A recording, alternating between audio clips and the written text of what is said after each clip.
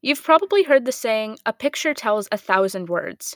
Two pictures of the same subject could tell two completely different stories. So, how can the way we interact with other people be shaped by the images we see? Hello, and welcome back to Albinism More Than Meets the Eye, a podcast that explores the realities and lived experiences of people with albinism. I'm your host, Esther Rosie Kessel.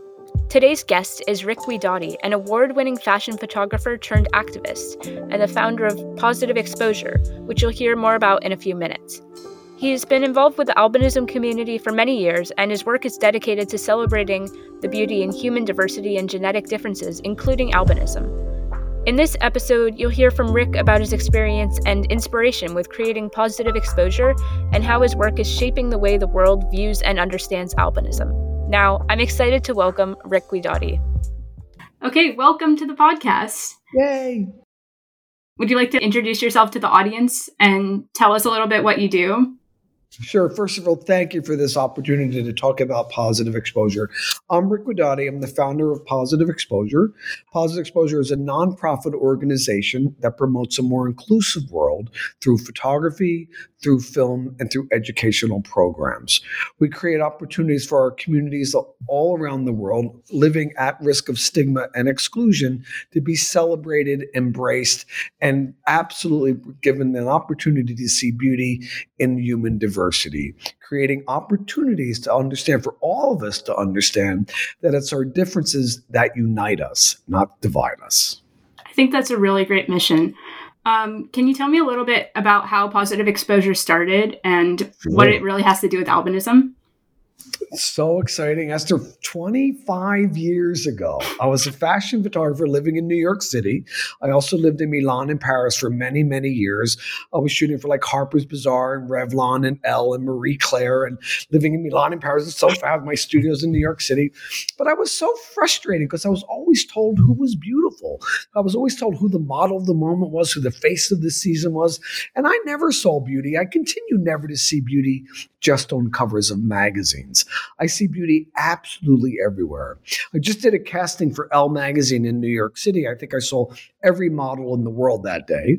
I was leaving my studio, walking down Park Avenue, and I spotted this young lady waiting for a bus. She had white hair, pale skin. She was stunning. She had albinism. I knew it was a genetic condition. I didn't know much about albinism, but I knew that this gorgeous kid had never been included in the beauty standard. So after the bus came, she got on the bus and took off. I knew I had to find photographs of this gorgeous kid or friends of hers that shared the same condition, albinism. So I studied photography and art and filmmaking at the School of Visual Arts. I had never seen a medical textbook prior to that moment, but I thought that would be a really great place to start to find photographs of people with albinism. So I opened the medical textbook, so excited to find this gorgeous girl, but I found really horrible, scary images. Images of kids with black bars across their eyes and like naked in doctor's office walls. I saw one eye was a shot of a bright red eye that said the albino eye. I'm like, what? This kid had beautiful blue eyes. She didn't have red eyes. And I'm thinking, this is terrible. And so I very quickly put that medical textbook back and went to an encyclopedia thing. Aha, that's where I'll find it. But there I found photographs in the circus. And then I started finding all the negative references in feature films like The Powder and The Da Vinci Code. It was like these horrible stories. I'm like, oh my God, this is awful. They were always the villain. But then I saw that there was an organization called NOAA, the National Organization for Albinism and Hypopigmentation. I was so excited when I found them, Esther. I called them immediately and said, hey, I'm a fashion photographer. Let's show the world the beauty of albinism. This is going to be amazing. They said, get lost. I'm pretty persistent, and I kept after them, and they made it very clear to me, as the leaders that they are, they made it very clear to me about their fear of exploitation. That every time there was a magazine article about a kid with albinism, it was always a story about a victim. It was always exploitative. It was always sensational. It was always negative. And I said, well, I've got to agree with you. I can't find one positive representation of albinism anywhere, and I've been searching. I said, so let's do something strange here. Let's form a non-traditional partnership. Fashion photographer and genetic support group or advocacy group, and together we'll collaborate and create a photographic essay that celebrates the beauty of albinism. And they agreed. Positive Exposure was born that day. I'm so excited to get started. In walks Christine, the first kid I'm going to photograph. She's stunning. She's 5'9", long white hair, pale skin, gorgeous. But she walks in with her shoulders hunched, head down, no eye contact, one-word answers. This gorgeous kid kind of had like zero self-esteem as a direct result of the bullying and the teasing she experienced every day in the classroom environment. I'm thinking, how am I going to photograph this kid? She's so shy. But just the day before, I photographed Cindy Crawford. You may not know who she is. She's a model. It was a Revlon shoot. She's kind of one of the supermodels from the 90s. And I just photographed her that day before on the set for a Revlon shoot. And I thought, out of respect for this gorgeous Christine, I'm going to photograph her like I would any supermodel. So the fan went on, the music went on, and I literally held up a mirror to this gorgeous kid, and I said, Christine, look at yourself. You're magnificent. And she looked in the mirror, and she saw exactly what I saw. And all of a sudden, her shoulders went down, her head went up in the air, hair blowing behind, hands on her hips, and she exploded literally with a smile that lit up New York City. That's how Positive Exposure was born. Yeah, I really appreciate how you make people feel so confident. When I met you at NOAACon, the Albinism conference, the kid you were photographing before me was wearing a superhero costume. And you turned to me and you were like, she has superpowers. And I was like, yeah, she does. Oh, I know. I remember those autographs. Yeah. But there is another extreme to this, which is that one thing I've seen recently, I follow a lot of people with albinism on social media, and one thing I've seen, especially on TikTok, is that people will be talking about albinism and the visual impairment that comes along with it. And, you know, just the parts that you have to live with. And the comments will be like, I wish I was albino. You're so beautiful. Mm-hmm. Or the other one is, you're basically a vampire, right? Which I think vampires are cool. But there's nothing to do with living with albinism. That's for sure. Yeah. And there's also so much stigma around albinism being like a supernatural thing that maybe a vampire is not the best comparison. No. So how do you try to strike a balance between basically romanticizing albinism and other conditions and finding the beauty in them? Well, it's not necessarily romanticizing albinism or other conditions. It's about making sure that we all have an opportunity that we all understand that we all have the exact same needs around the globe, no matter which continent, which country, which language, which culture. We all have a need to be seen, a need to be heard, and a need to belong. And I'm not like highlighting all of the albinism is this and it's like so sensational. It's not that. It's really, for me, I'm not photographing albinism. I'm photographing the beauty of humanity.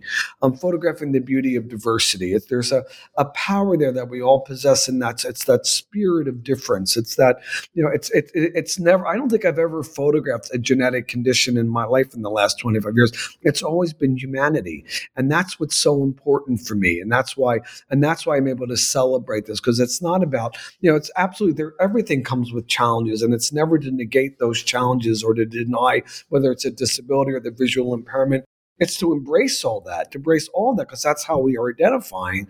But at the same time, there's a connection in there that joins all of us, that unites us, and we're united because of our differences. And I think that the most important thing is it's not so much about kind of romanticizing a certain difference or a condition, or whether it's a birthmark or white hair or pale skin or nystagmus, strabismus. It's not. It's really about looking at humanity and creating opportunities for us all to join together, to know that we're all so similar in our differences and that we're united because of our differences, it's our differences that absolutely will never, and as long as I'm alive, divide us. Absolutely. So since you've become involved with albinism community, have you seen like a shift in how the general public views albinism? Like people that might not have known about it before or seen the beauty in it before? Have you seen a shift? I have seen a shift. Hopefully I'm part of that human movement to see beauty in human diversity. The shift is happening specifically because none of us are really buying into that stereotype that magazines now are pushing out. This is what's beautiful and you'll never get here, ha, ha, ha. It's like we all belong in those parameters of the beauty standard. And the beauty standard is not relaxed. It's still pretty rigid, but at the same time, it has a place for all of us.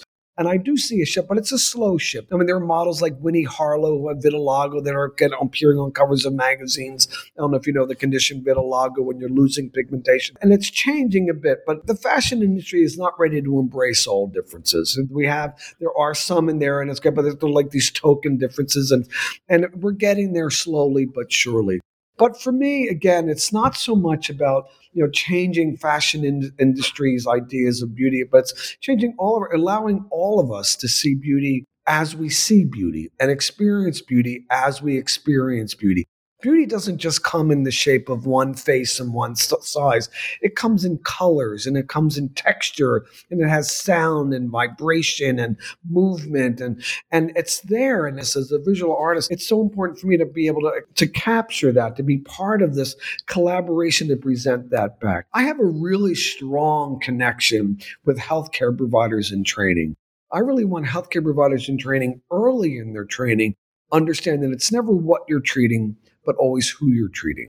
We're in now more than half the medical schools in the country, and we have another half of the medical schools to get to. Again, it's creating opportunities, again, to see the humanity. Going back to those early days when I looked at those first images of albinism in medical textbooks, when I was flabbergasted by images of kids with black bars over their eyes, as opposed to now going to a NOAACon or the NOAA conference, and you see these, everybody there, and they're celebrating, and it's a party, and there's a lot of love at those conferences, and they present that beauty. But it's not the beauty of albinism; it's the humanity of albinism. It's humanity that we all possess, and that's important. And let's make sure that that is front and center in medical training, but not only in the clinical environment, also in the broader public arena. In the schools, in the workforce, we have to be relentless to create opportunities to change the way the world sees difference. We won't want people to ever to say, oh my God, I want to be an albino. No, that's it, because that person really needs their own intervention, because they need to look in the mirror and see how beautiful they are and understand beauty in their own uniqueness and whoever they happen to be, or kind of really creating opportunities for people with albinism not to be called an albino, and not to be seen as a vampire, but really get the images and the information out there and get it out there and get it out there straight. Right now there's horrible superstitions around albinism in African countries. The last 15 years I've seen murders of people with albinism in East Africa. We're working very closely, or have in the past worked with Under the Same Sun and other NGOs in place, like in Tanzania, and we help set up their photographic and their press lab, and really creating opportunities to kind of change the way the public address those atrocities and challenge that stigma, but really look at the superstitions surrounding albinism there, and working with and trying to figure out why these witch doctors, and how do we spread the rumors that witch doctors' bones are more valuable than kids with albinism. And the beautiful thing with Under the Same Sun is they're pushing really hard the agenda to educate people with albinism within their communities. So the next generation of lawyers and doctors and businessmen and bankers and businesswomen have albinism, and they're in the workforce. So therefore, it's a lot harder to be discriminatory against somebody who's in a powerful, not only powerful political position, but a powerful position. I traveled to Fiji, where at the turn of the 19th century, a tribe could not hold their territory. Let's say it's somebody with albinism in a powerful political position. So completely revered and celebrated in the South Pacific for albinism. So there's this vision in those stories, but there's just stories. And really what we're talking about here is humanity. So you've sort of covered this a little bit, but how is your understanding of albinism and other conditions, genetic conditions, disabilities in general, changed through your work? Great question. Really great question. For me, it always has been always opening, allowing myself to be authentic and record and collaborate within the beauty parameter, the beauty standard, to record beauty in human diversity. I was told what I couldn't do, what was not considered beautiful, if they don't fit within these parameters. That's not the standard. That's not the new face. That's not what Harper's Bazaar or Condé Nast is doing, or Vogue magazine.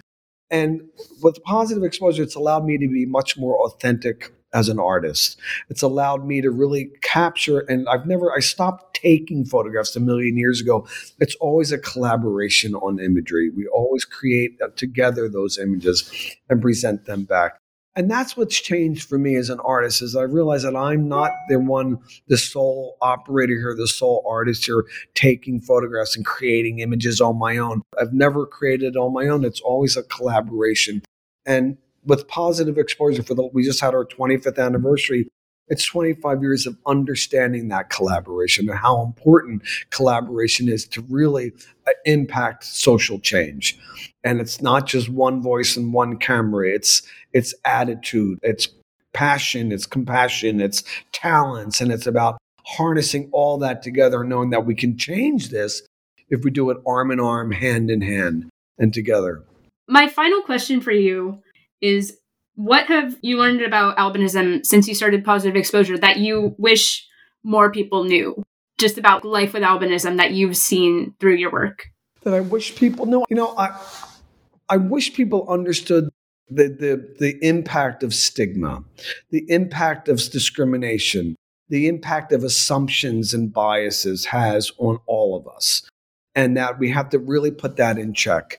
The question, I still hear these horrible questions by parents of newborns with albinism and many other conditions as well. It's just, there's so many weird assumptions out there. It's a little bit what I wish people understood more. And I'm knocking myself out to change that by making very public exhibitions, changing and stopping people in their tracks to give them a better understanding of human diversity, but really kind of creating opportunities to really challenge stigma and create opportunities to celebrate that human diversity. But it's stigma that I've looked at and I've addressed, and it's stigma across the board. Right now, we have a positive exposure initiative looking at stigma associated with mental health challenges.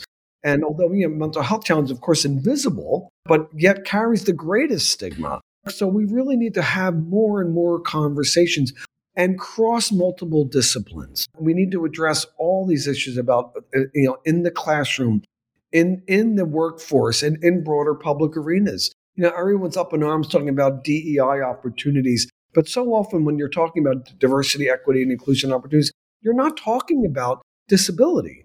You're not talking about a visual impairment. You're talking about ethnicity and cultural differences. And we've got to make sure that we're much more inclusive and that disability is always invited to the conversation, always invited to that table, and always invited to participate. And those are things that we're trying to kind of really push, again, to promote a more inclusive world. We opened a gallery here in East Harlem, it's a multimedia gallery and performance space, specifically because we know that we're all creative, but we're limited by our own imaginations. But together, we can do anything. But we need to bring people to the table that normally don't sit at the same table to start those new and really sometimes difficult, but important conversations. Thank you so much. This was really great to talk to you. And I really hope that listeners hear this and understand, really, I think a lot of what you're talking about is the humanity and celebrating differences as opposed to. Absolutely. It is about humanity. I remember so clearly working with, in the old days where you see these images of kids with the black bars across their eyes. Now, when I leave like a NOAA conference or these other conferences, families chase me down the street. Please use my kid's photograph or use my photograph so we don't ever have to see another one of those scary medical photographs that are dehumanizing. Let's put humanity back in medical training. Let's put humanity back in public information and public education about human diversity. Let's create as many opportunities, again, to understand and to celebrate our shared humanity. I hope you enjoyed this episode of Albinism More Than Meets the Eye. Again, that was Rick Guidotti. For a sample of some of his work, or for more details about some of the topics we covered in this episode, or to read a transcript of the episode, be sure to go to meetstheeyepodcast.com. If you like this episode, please leave a comment or a review. I'd love to hear from you. Thanks for listening.